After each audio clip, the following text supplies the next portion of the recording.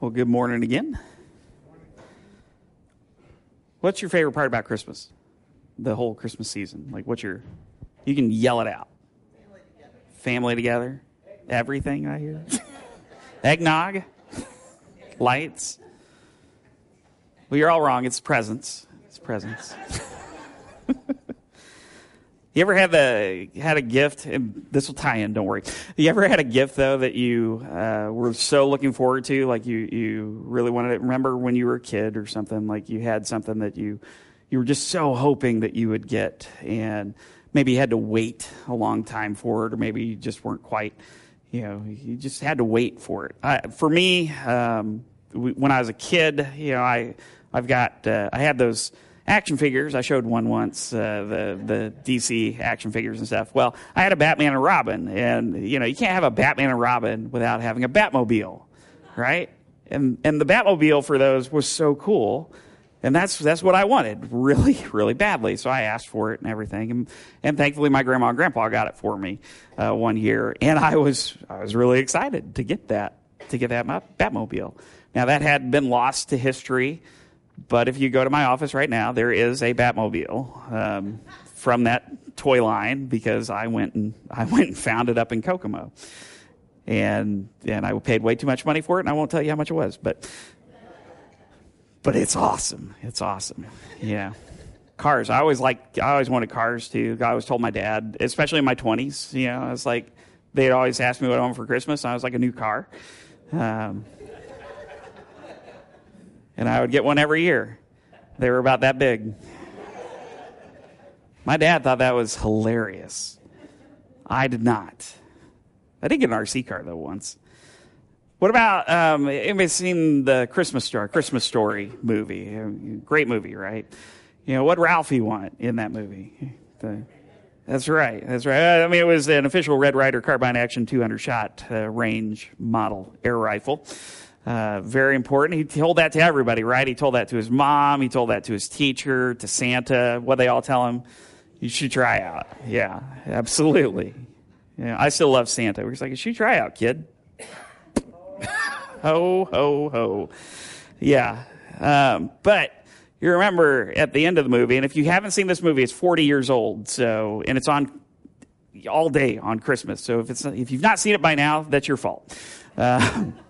But at the end of the movie, they open up all the presents and everything, and his kid brother's passed out on the floor, but he's sitting there with his mom and dad, and his dad asked him if he got everything he wanted. And he's like, well, not really, but it's a good Christmas. He's like, well, what's that behind the desk over there? And he's like, what? So he goes over behind the desk, and he pulls out this long wrapped box, and it was the air rifle, right? And he was so excited about that, and his dad was also very excited about that. You could tell in the actor's face and everything. But he was so excited to get that gift that he had wanted for a long time, wanted all that year and everything.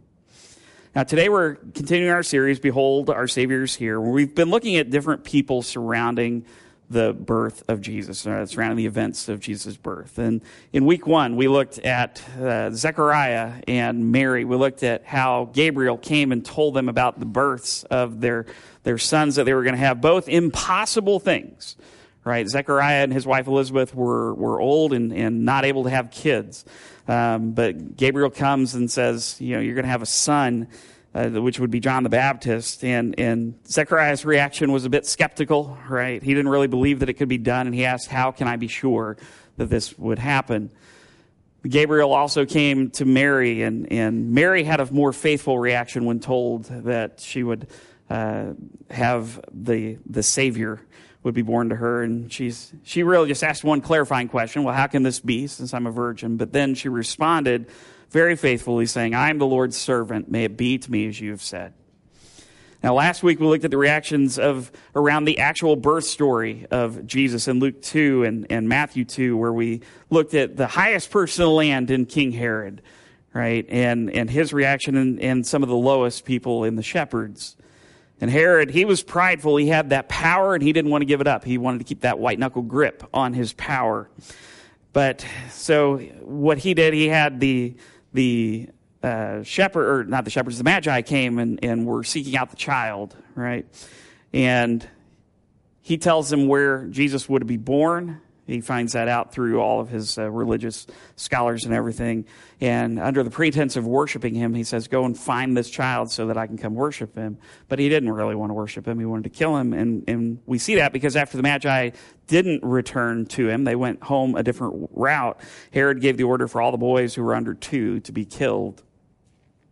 Shepherds, on the other hand, when they heard the good news of Jesus' birth from the angels in the heavenly host of angels, when they were out in the fields, like Tom just read, they were told the Savior had been born in Bethlehem. So what they do, they go and see the child. They were among the first outsiders to go see this child, and they left rejoicing. They told people about it. They shared the good news that the Savior had come.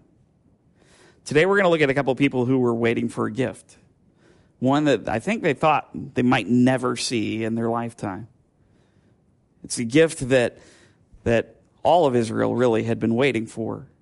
These 2 people are named Anna and Simeon.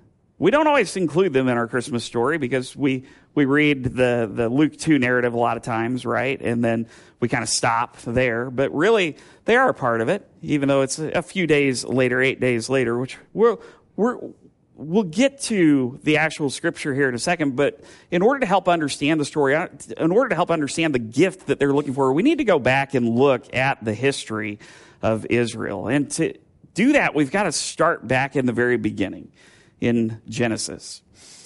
And so if we go to Genesis chapter 1, right, you've got the creation of the heavens and the earth and everything in it.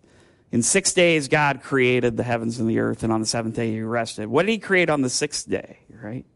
Created mankind, right? He formed man, formed Adam out of the dust of the ground, breathed life into him.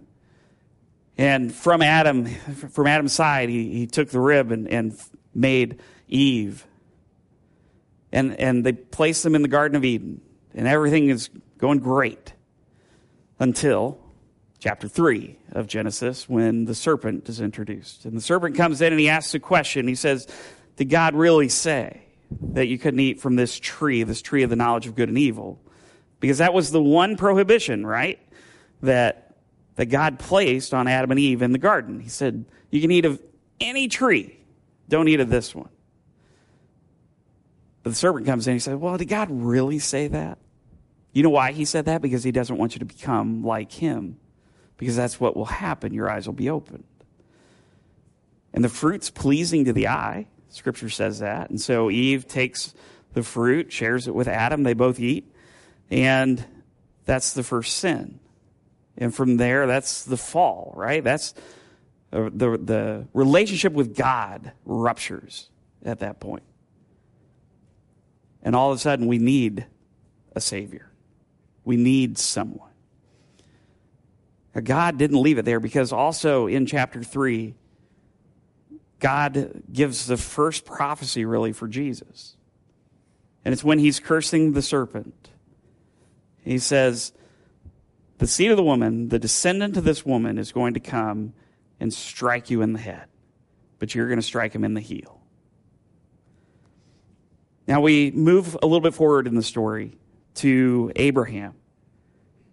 And Abraham is a man who is called out of the land of Ur. God called him to go wherever God would lead. And Abraham was faithful. And he said, yeah, I'll do that. And so Abraham goes, and God promises him that he will become a great nation with descendants that would outnumber the sand on the seashore and the stars in the sky. What a great promise. Abraham and his wife Sarah, they weren't able to have kids. They were older as well, like Zechariah and Elizabeth. But God said that this would happen. And that's what happens. He makes a covenant with Abraham, a covenant promise. A covenant is an agreement made between God and a person or a group. And what's interesting about this covenant is that God places on himself everything about it.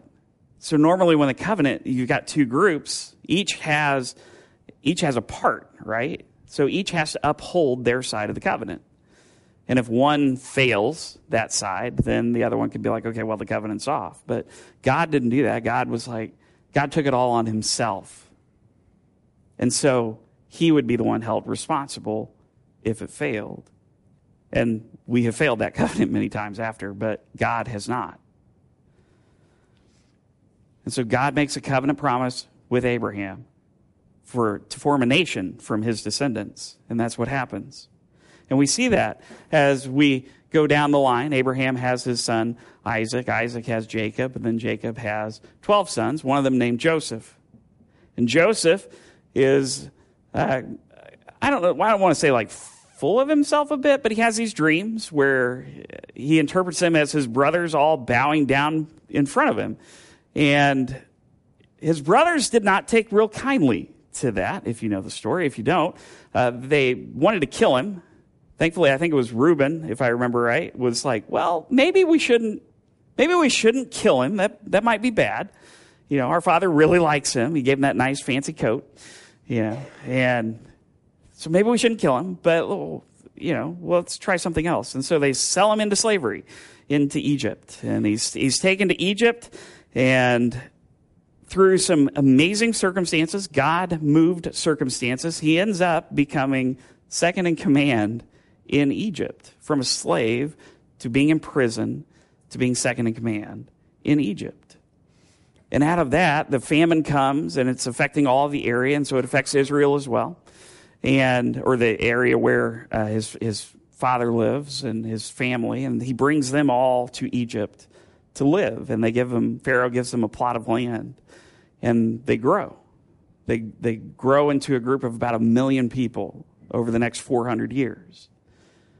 But in that time as well, the Pharaoh's like, wait a second. The Pharaoh 400 years later is like, that's a really big group of people. We need to do something with them. And so they enslave them, right? So then God sends a rescuer there because he sends Moses. And Moses goes and tells Pharaoh to let my people go. And Pharaoh's like, no. Over and over, he says no. 10 plagues happen. Last one being the worst, the firstborn sons die. But God rescues them out of Egypt, out of slavery in Egypt. And he leads them through the Red Sea and on the way to the Promised Land. Now, the Israelites, they grumble on the way. They're not super happy with sometimes they're like, we need to go back to Egypt. At least we had food there. And God gives them food. He gives them manna. He gives them quail. He gives them everything that they need for the journey. And they make this journey. They get right up to the edge of this promised land that God was going to give them. And they send 12 spies over. 10 of them come back and be like, this is impossible. These people are huge over there. We cannot take this land. 2 of them come back and they're like, we have God on our side. We can do anything. But the 10 kind of outweighed the 2 and turned everybody against them. And so God's response to that wasn't great. He sent them back out into the wilderness for 40 more years until that generation passed away, except for the 2 spies that went in. They were afraid. But eventually, the time passes. They go into the Promised Land. They conquer that land. And things are pretty good. But they eventually want to be led by a king, like all the other nations around them and everything. And they get the first king, and he's okay for a little while, and then isn't great. Then David comes. David's a good king. Then Solomon comes after David. And then after that, it splits into 2 nations. There's civil war, and everything splits. And then each of those nations worships idols, worships other gods. And they're conquered eventually by Assyria, Babylon. They're taken into captivity for 70 years in another country. But after that time, a remnant, because there's always a remnant that God preserves. A remnant returns to Jerusalem. And throughout all of this, there's a promise. Throughout everything, there is a promise of a king that is to come. A king who would restore Israel. A king who would lead them like David did, but even greater than David. And that's where we're going to pick it up, because that's what everybody's looking forward to.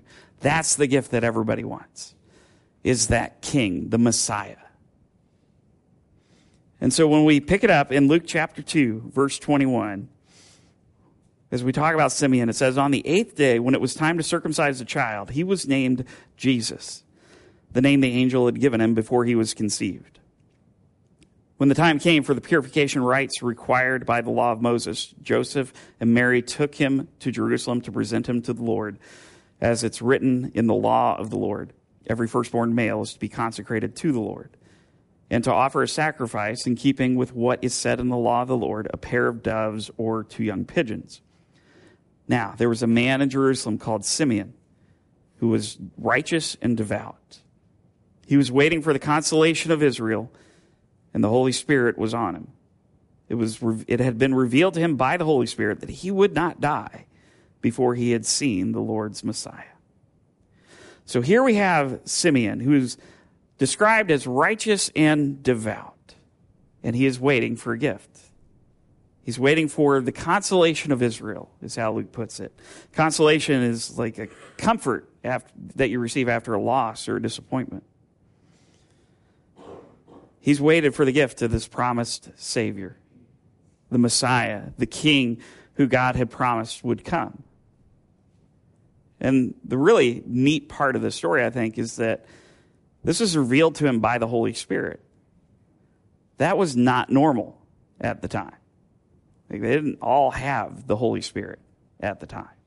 And so there's something special about Simeon, that he did have the Holy Spirit, and the Holy Spirit revealed to him that he would see the Messiah before he died. And now, like the saying goes, he can die happy. Right? Listen to his prayer in verse 27, where it says, moved by the Spirit, he went into the temple courts. When the parents brought in the child Jesus to do for him what the custom of the law required, Simeon took him in his arms and praised God, saying, Sovereign Lord, as you have promised, you may now dismiss your servant in peace. For my eyes have seen your salvation, which you have prepared in the sight of all nations, a light for revelation to the Gentiles and the glory of your people, Israel. He's so happy to see the king that has been promised. And so he praises God. But in this praise, there are some interesting things. He says it's not only just for the glory of your people, but it is for the glory of Israel, but it also, he's a light for the Gentiles. A light for revelation to the Gentiles. After his prayer, he's given the child back, blesses Joseph and Mary, and says something interesting and prophetic in verse 33, where he says the child's father and mother marveled at what was said about him. Then Simeon blessed them and said to Mary, his mother, this child is destined to cause the falling and rising of many in Israel, and to be a sign that will be spoken against, so that the thoughts of many hearts will be revealed, and a sword will pierce your own soul too. Simeon says he's going to cause the falling and rising of many in Israel, and it's going to be a sign that will be spoken against. And I think this is just kind of preparing Mary and Joseph for what's to come. Shows his life wasn't going to be easy. It wasn't going to be all sunshine and rainbows as he went about his ministry. But then he throws the prophecy in there really for Mary as well. A sword will pierce your own soul too. Which would have happened, right? When Jesus was crucified and his mother was there. So that's Simeon. But let's continue. Let's look at Anna. Verse 36. There was also a prophet, Anna, the daughter of Penuel, of the tribe of Asher. She was very old. She had lived with her husband 7 years after her marriage and then was a widow until she was 84. She never left the temple but worshiped night and day, fasting and praying. Coming up to them at that very moment, she gave thanks to God and spoke about the child to all who were looking forward to the redemption of Jerusalem. So again, this woman was married for 7 years And unfortunately, her husband passed away, it seems, and then she spent her life as a widow. And now she's 84 at this point in the story, at least as far as we can tell with the math and everything. But how does it describe Anna? It says that she spends her time in the temple day and night, fasting and praying. It seems like she's waiting on the silence to end for the king. But also, still worshiping, still interceding for people, praying and fasting for them. But she too got to see the Messiah before she passed away. She gave thanks to God and spoke about the child to everybody who was awaiting God's redemption. This is just neat, I think. These stories are really interesting, really fascinating to me. And why do we talk about these two? I mean, it's 13 verses. It's not a whole lot. Luke is the only gospel that actually mentions them. And it's just simple stories. You know, they were just at the temple when Jesus came to be circumcised 8 days after his birth. But we remember them because of their wait to see the king, because they got to see the Messiah. And we too have been given this gift to be able to see the Messiah, to see Jesus. Now, it's true, we don't get to see him physically as a baby or an adult. But even 2,000 years later, we can receive this gift. We have, a lot of us, received that gift. Because that gift was promised a lot longer before the Israelites were a nation. Right? It's a gift that was promised to mankind. A gift to each and every one of us. Because something happened at that fall when Adam and Eve disobeyed God and took the fruit from that tree. Sin entered the world. And ever since then, we have been in need of a rescue. And that's what our gift is. He is our rescue. He's our life preserver. He is our life changer. God gave us the gift of his Son. Why? Because he loves us. John 3:16, for God so loved the world that he gave his one and only Son, that whoever believes in him shall not perish but have eternal life. We accept the gift. And no matter what we've done in the past, like we talked about, no matter what we've done, we're new creations when we accept that gift. In Philippians, Paul calls the followers of Jesus saints, because that's what we are. As followers of Jesus, we are saints. It doesn't always feel that way, but that's what we are. And it's not because of anything that you've done. Amen? Like, surely you all would be like, you know what? No, I am a saint, Nick. I've been perfect all my life. I call you a liar. It's not because of anything you've done, but because of the amazing gift of Jesus Christ. The gift is this. He went to the cross to die for you, to become the perfect sacrifice for you, because you couldn't do it. And all we have to do is to recognize that and accept that gift. God's laid it out there for you. We just have to take it. But we got to be ready, though. Because when we do take it, we change.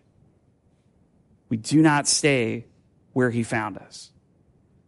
Everything gets flipped upside down. Because it's not about us anymore. It becomes about him. And that's what Christmas can keep reminding us of. That it's not about us. But it's all about Christ. We've got to take time during this time of year, because we do get busy. We do have a lot of things that are on our plate, meeting family and doing all the traditional stuff, which aren't necessarily bad. But we've got to keep the main thing. And the main thing is Jesus Christ. His birth, his death, his resurrection. All of those things. Because that is what God has given us as a wonderful gift in our lives. If you're here today, you've already accepted that gift, which I know most of you have, then that's amazing. Absolutely awesome. But we want to help you always be equipped, though, as well, to be ready to give the answer for the reason that the hope that you have. That's why we come here, but we also worship our Lord as we come here. If you haven't yet accepted that gift that God has given you, then I pray that you would. Honestly, this time in Easter, probably the best times to do it. Actually, no, today is the best day to do it. I don't really care what day it is, but today is the best day because we don't know what tomorrow holds. And I don't say that to try and scare you or anything into following Christ, but maybe a little bit. Because what's on the other side of the veil? If you're not following Christ, it's not pretty. But if you are, it's heaven. Literally heaven. And that's what we look forward to. That's the hope that we have in Christ, our Savior. Would you pray with me? Heavenly Father, we so thank you for the gift of Jesus. We thank you that 2,000 years ago, these two people, Anna and Simeon, could have the privilege to be able to hold the child, to be able to hold the king in their arms. Something that they had looked forward to all of their lives. What an amazing gift you gave them, Lord. And while we may not be able to physically hold Jesus yet, you've still given us that gift of your Son to save us from our sin, to save us from ourselves, to rescue us. And we are so thankful, Lord. So thankful. Father, we come to the time in our service where we remember the sacrifice that he made for us. To take our sins to the cross, to die with them there. We don't ever want to be flippant about that. We don't ever want to be just too easygoing with that. Lord, we just want to remember the sacrifice that was made. That you suffered and died for us, for me. And so we'll take the bread representing his body broken. We take the juice representing the blood that was spilled. And we remember. But Lord, we know that he conquered death as well. And we celebrate that. Father, thank you so much for your many blessings that you've given us. But thank you so much, even so much more, for the gift of your Son, Jesus. 2,000 years ago, a baby wrapped in cloths lying in a manger. The most humblest of ways to come into this world. It's in his name that we pray. Amen.